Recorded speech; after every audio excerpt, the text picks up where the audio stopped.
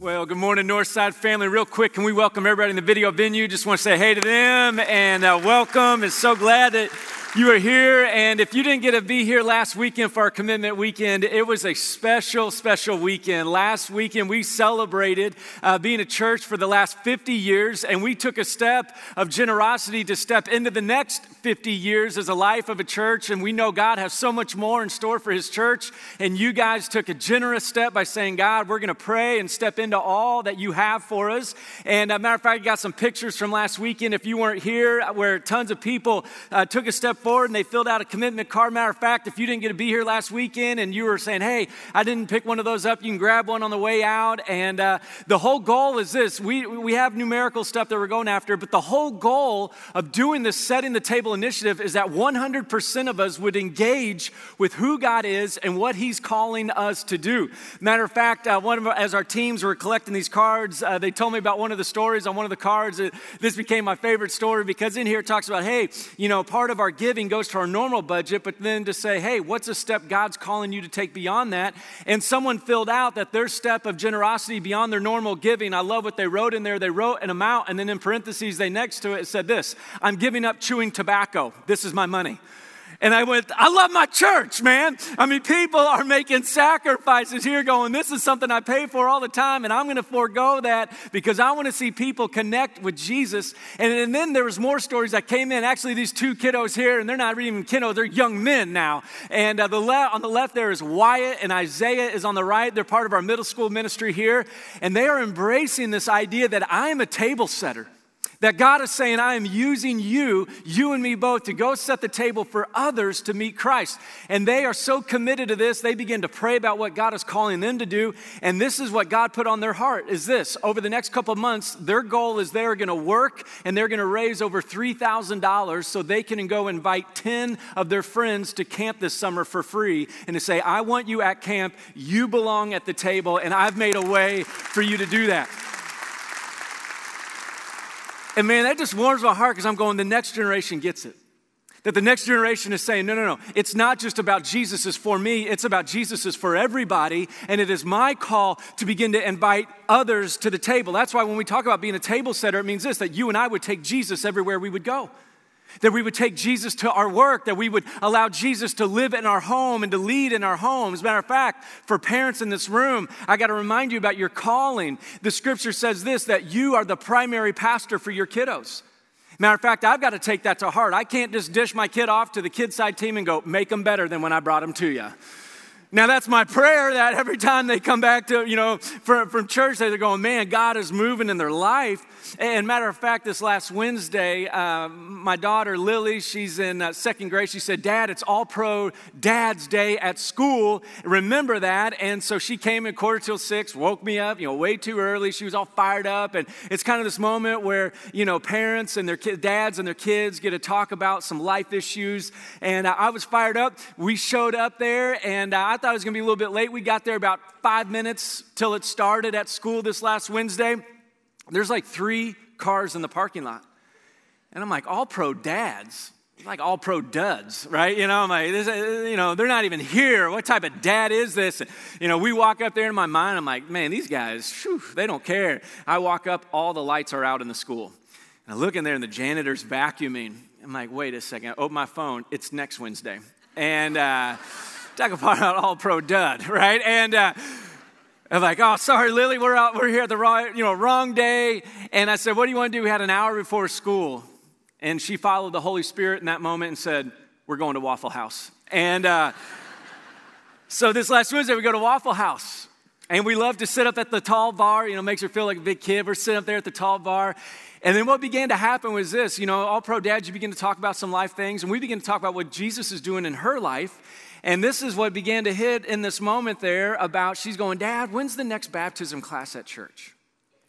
And began to talk about her next step of following Jesus. And I just want to let you know, it is amazing how much conversation can transcend any location.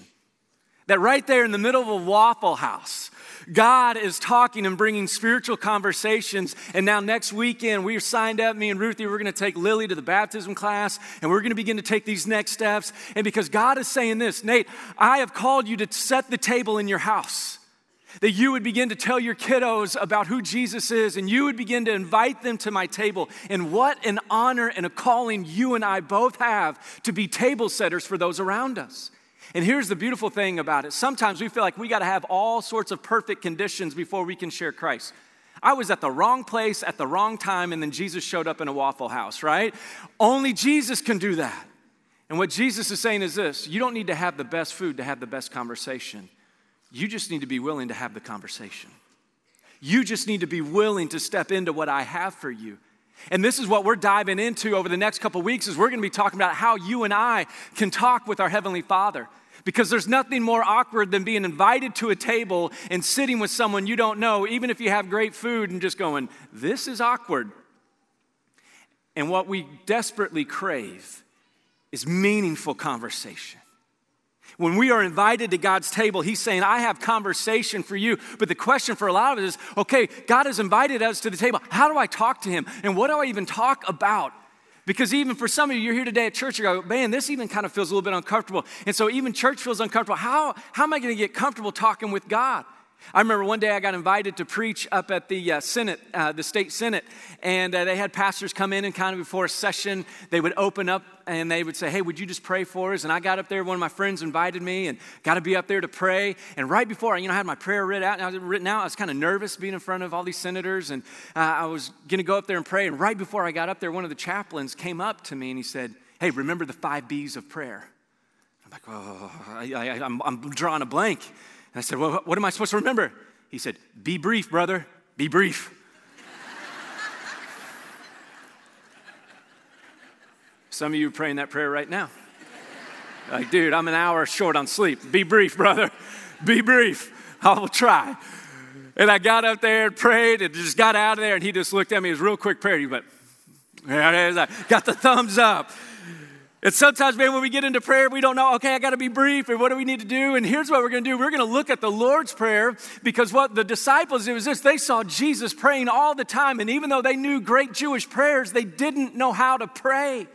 And really what happens, why we're going to look at the Lord's Prayer, is this: because Jesus unfolds and begins to lay out what prayer looks like, how you and I can talk with our Heavenly Father, how you and I can have this relationship with Him.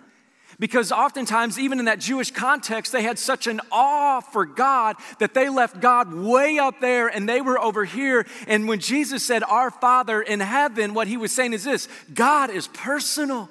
He is here to talk with you. He is here to walk with you.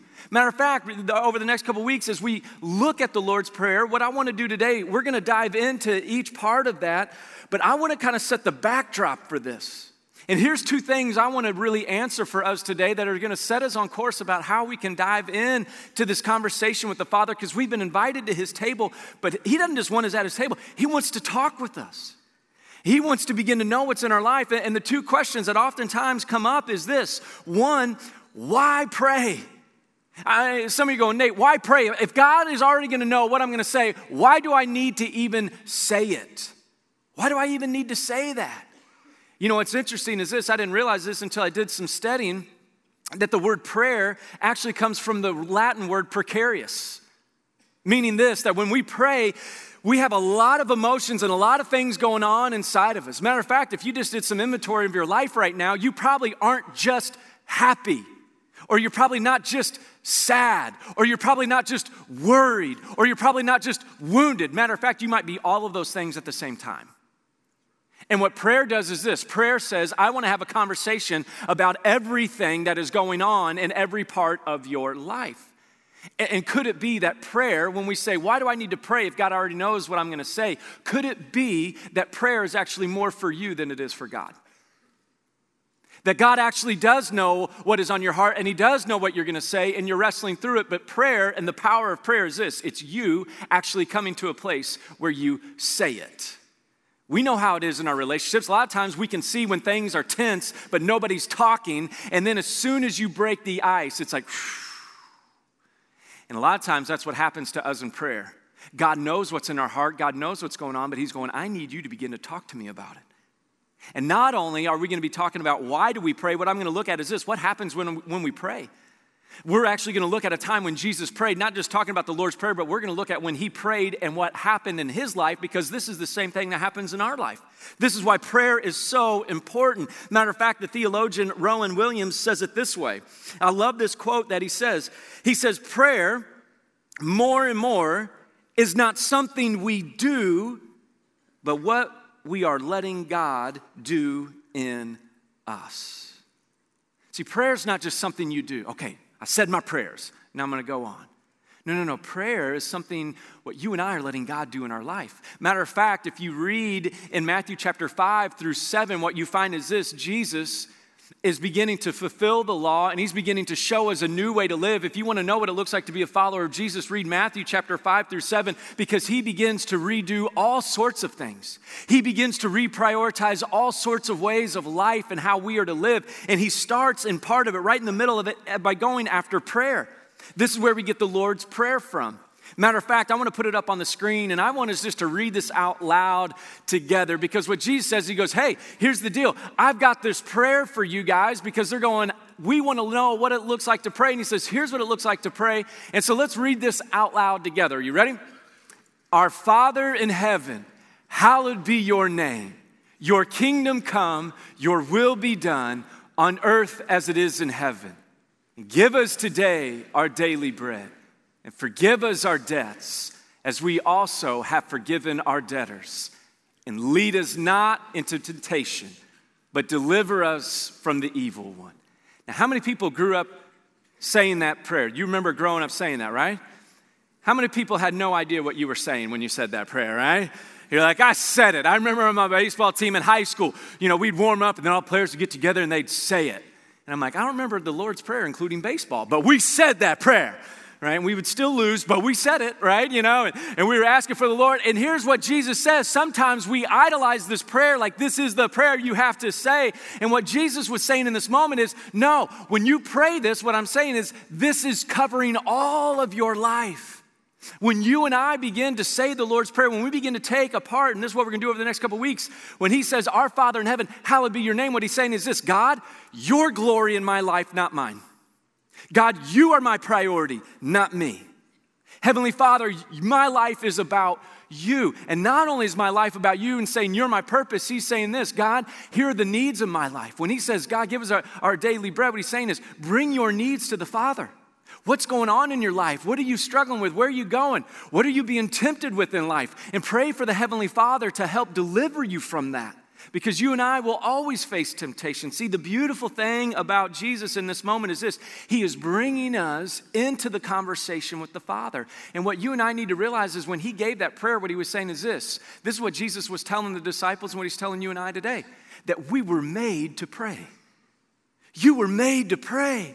Well, I'm not a pastor. You don't need to be an official pastor. All you need to be is made in the image of God, part of humanity, which you are. And God is saying, you were made to talk with me. You were made to talk with me about everything that's going on in your life. Our problem is a lot of times we only stay in one dimension of prayer. We wake up every day just asking God for stuff. God, would you do this? Would you do this? Would you do this? Would you do that? And that is good. That's part of the Lord's Prayer. Except the only thing is just Jesus said there's more to pray about than just your ask and your wants in your life. What's also good to pray is this: Father, would your will be done in my life? Father, you get glory in my life. I am about you above all things. Matter of fact, we have this book out in the Resource Center for sale. This has helped me, and even the series this has prompted doing this series, but it's a book entitled this: How to Pray, a Simple Guide for Normal People.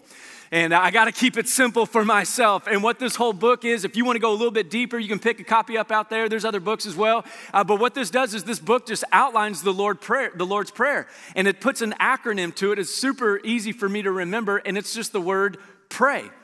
And here's how Pete, the pastor of this book, puts this out for pray. He says this: when you come to the Lord's Prayer, it's about us pausing to reflect on this.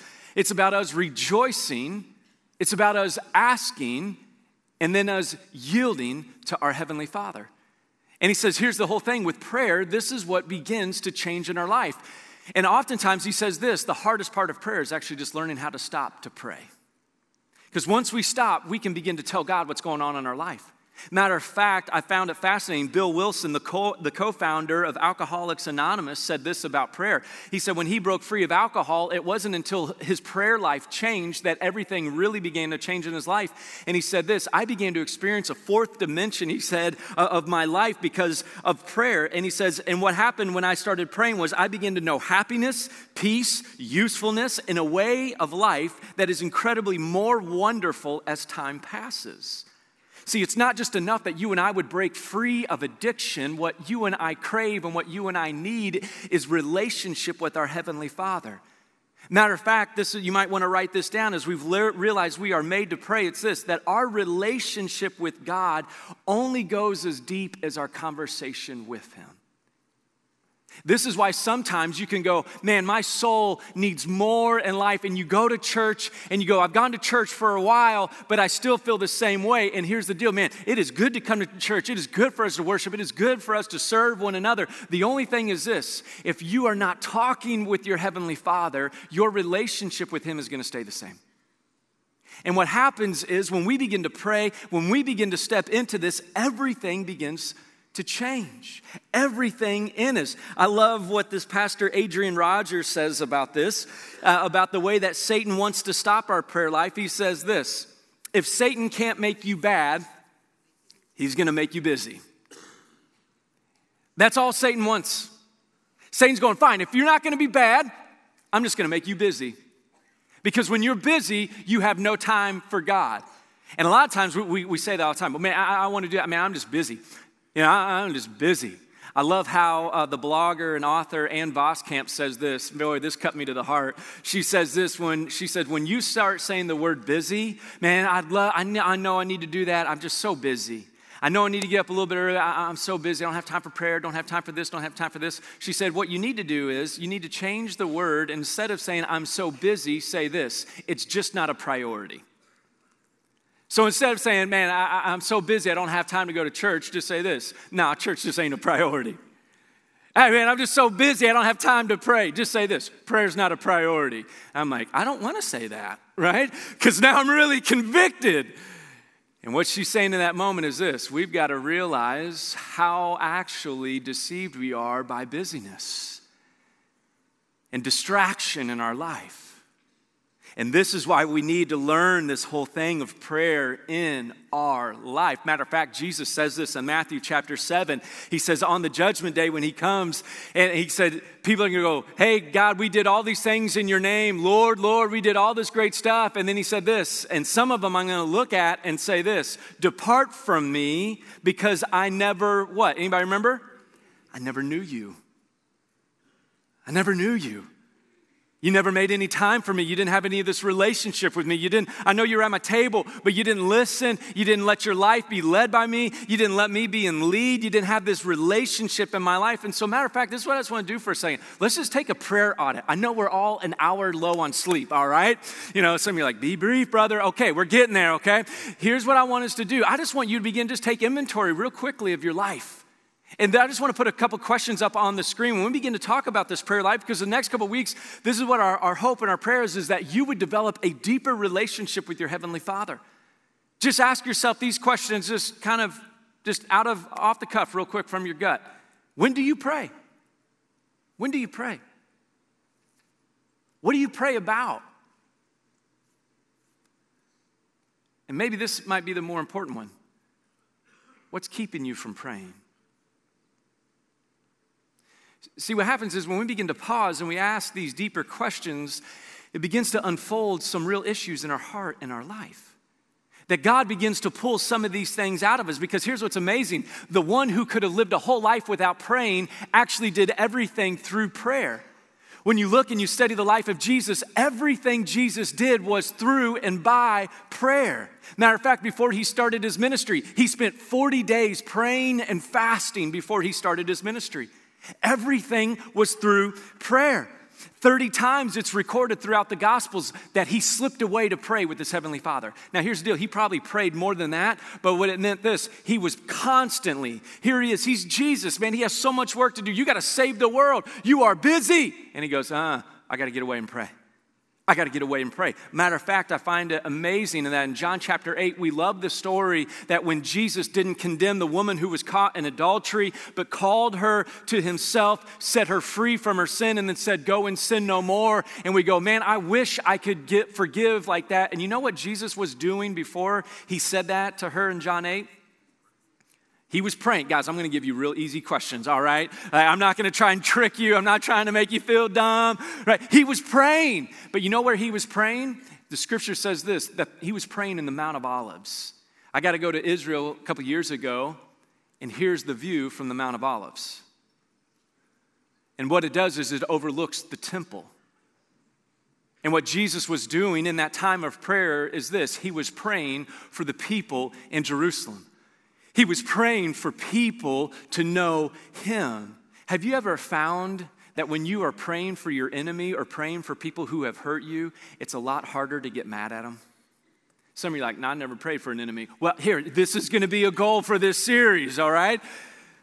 What's amazing is this, that Jesus was constantly praying for other people, and so when he ran into him, his heart was ready to give them grace. He was ready to give them God. He was ready to lead them in the way of peace because he had been praying for them. This is why Jesus also says this, pray for those who persecute you and love your enemies. You know how you're going to love your enemy? It's not going to be by just a trait that you have, because I don't have that trait.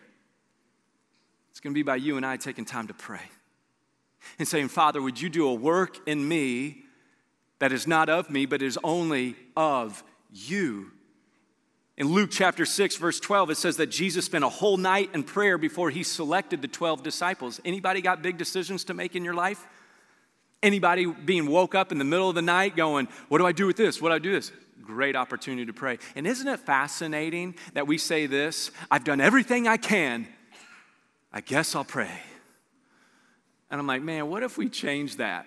And instead of saying, God, I guess you are the creator of the world, and you do hold all things together, I guess I'll invite you in on my situation. And what if we moved from God being our last resort to our first resort? What if we began to say, God, no, I'm going to invite you in on this.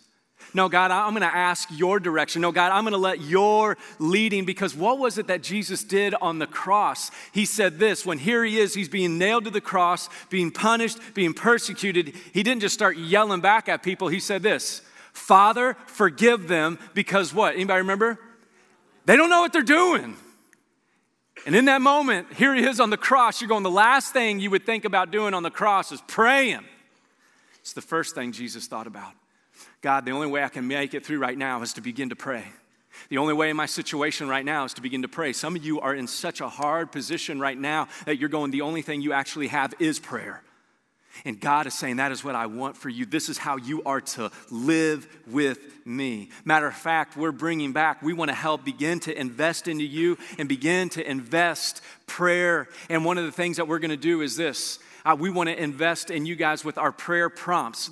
We had these breath prayers that we did at the beginning of the year. It was amazing. Over 3,600 of you signed up. If you didn't sign up for these daily text prayers, we're going to put this on the screen. I'm going to ask a dangerous thing. If you want to sign up, pull out your phone and sign up for these, all right? But what happens is this. What we're going to do starting tomorrow is we will send you a prayer at 10 a.m.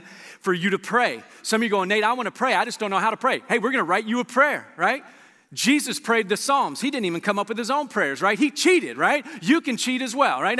No, and this is what happened. Jesus would pray scripture. We want to give you scripture to pray. And here's what I want to do. We'll put it back up there just for a second. Just simply text the word join God to 41411. And if you were part of this last, you'll get these again. But what's amazing is we'll send you a prayer at 10 a.m. and then we'll send you a reflection question at 4 p.m. Because what we want to do is we want to start cultivating a life of prayer in our church. That we're saying, God, we are walking with you all the time. Listen what Mark Thompson says about the anatomy of the soul. He says this. He says that neurons that fire together wire together. That when you face situations in your life and you begin to practice habits with those situations, the neurons that fire together, wire together, meaning this, your brain creates neural pathways, Mark says, based on habits, both good and bad, which then become a part of who we are. And what happens is this: prayer is this discipline that God wants to create in our life, not just something that you do, but when things come up in your life where the first instinct is for you and I to begin to pray. God, I'm worried, and we begin to take our worries to God. God, I'm afraid, and we begin to bring our fears to God. And we're going, God, we want to begin to step into this. But here's the beautiful thing.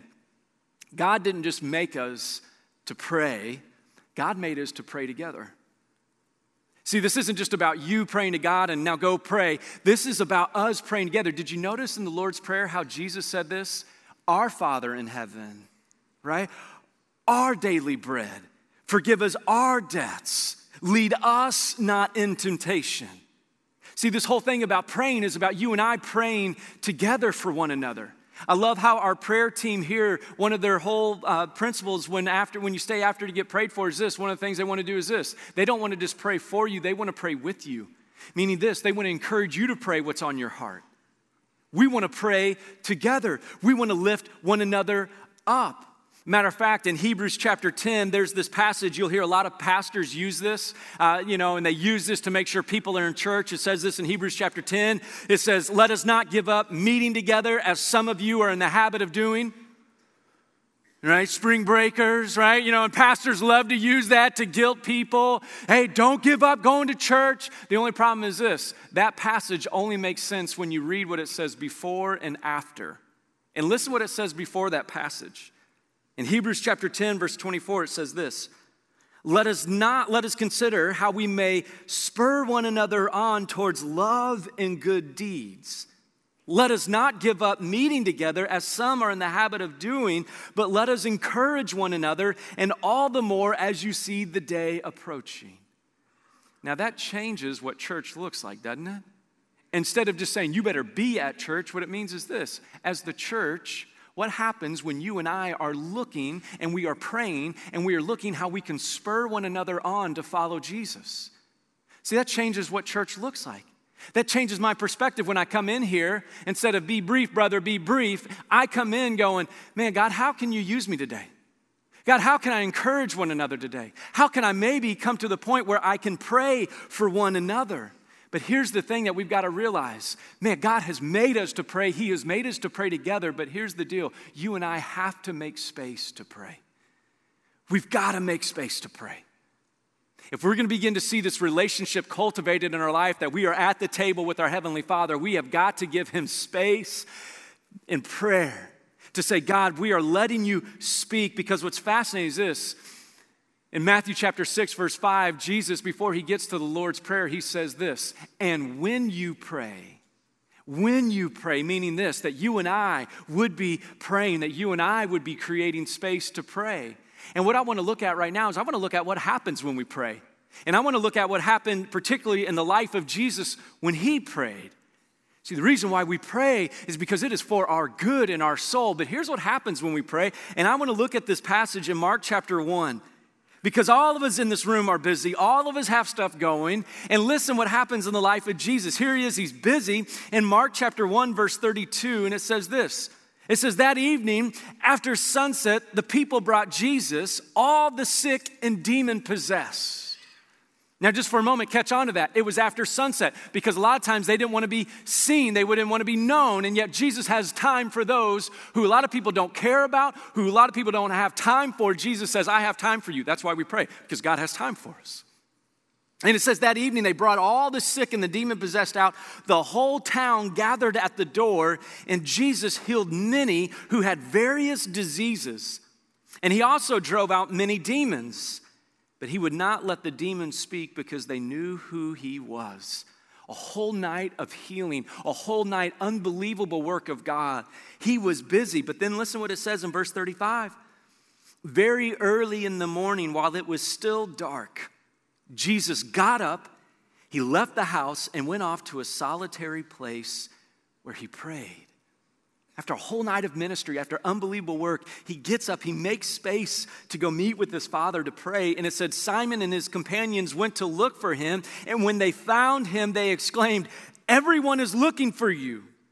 Then Jesus replied, let us go somewhere else to the nearby villages so I can preach there also, because this is why I have come.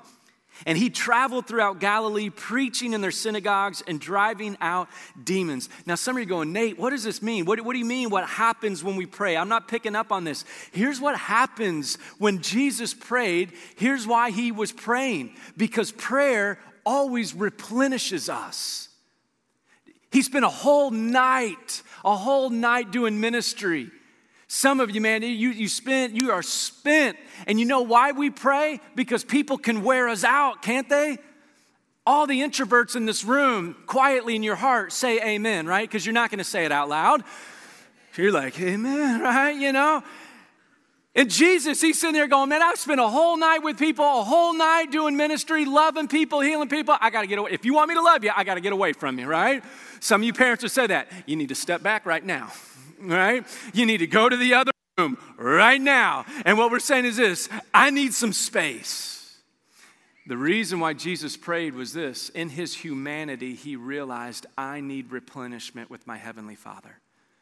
He was fully God, and yet he was fully man. This is why we follow him. He shows us how to live a life of fullness. And one of the greatest things that you and I can do, especially after we spend ourselves, is to go spend time with our heavenly Father.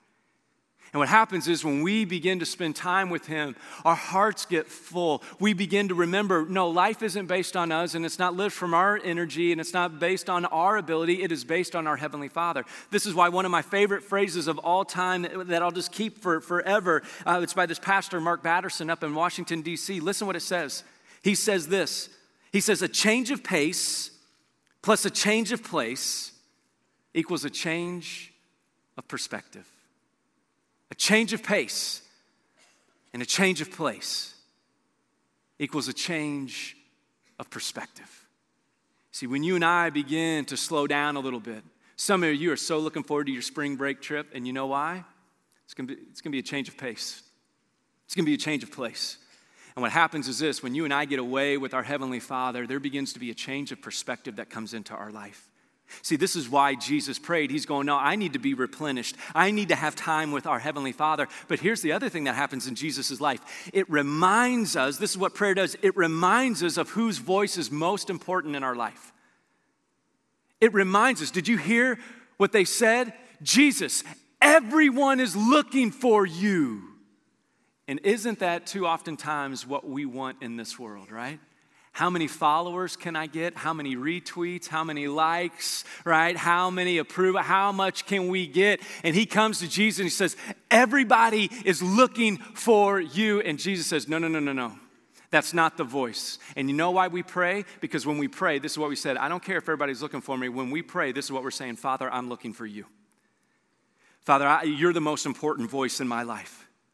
See, when you and I pray, what we're saying is this: God, you are the loudest voice. I am here for you. I'm going to let you speak into my life. More than my voice, more than what I think is right. Heavenly Father, I want what you want. And this is what Jesus did. And here's what happens. That prayer began to lead to his purpose. See, when you and I pray, what happens is this: when you and I begin to be replenished by God, when we begin to soak on his word, when we begin to pray Jesus' prayers, when we begin to live the Jesus life, he replenishes us. He reminds us of whose voice is so important, and then he gives us his purpose. He says this is why I've come. I've come not just so that people, I'm not a people pleaser. I'm here to do the will of my Father. Our Father in heaven, hallowed be your name. Your kingdom come. Your will be done on earth as it is in heaven. I know my purpose because I'm living a life of prayer. The question is this: have you made room to pray? You were made to pray. You were made to talk with your Heavenly Father. You weren't just made to sit at his table. You were made to dialogue with him. And so here's what I want to do. As we begin this prayer journey over the next couple weeks, two things I want to do. I want us to take some time right now to pray, and then this is what we're going to do. Then we're going to pray together. We're going to do something we've never done here before, all right? We're going to pray together here in a second, but this is what I want us to do right now. I want us to spend some time praying. Some of you are going, Nate, I don't know how to pray. I'm going to put two questions up on the screen that can lead you into prayer, and you can help lead anybody else into prayer no matter where they are. Matter of fact, if we're going to be table setters, if we're going to help other people, this is how we can help other people pray. Here are the two questions that if you want to begin praying today, and if we want to be people who pray, this is what we need to answer. How's our heart? And what do you and I need the Lord to do for us? How's our heart? What do you need the Lord to do for you? And so right now, just take a moment, just maybe close your eyes if you want to focus a little bit. And begin just to answer those two questions right where you are. Tell the Lord, how's your heart? You're anxious, you're worried, you're hurt, you're afraid. How's your heart? Tell him right now.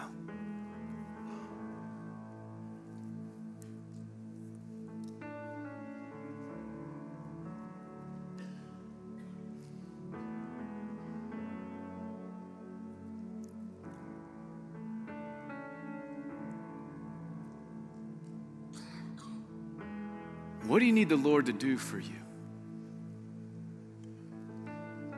Begin to tell him, begin to ask him, God, this is what I need.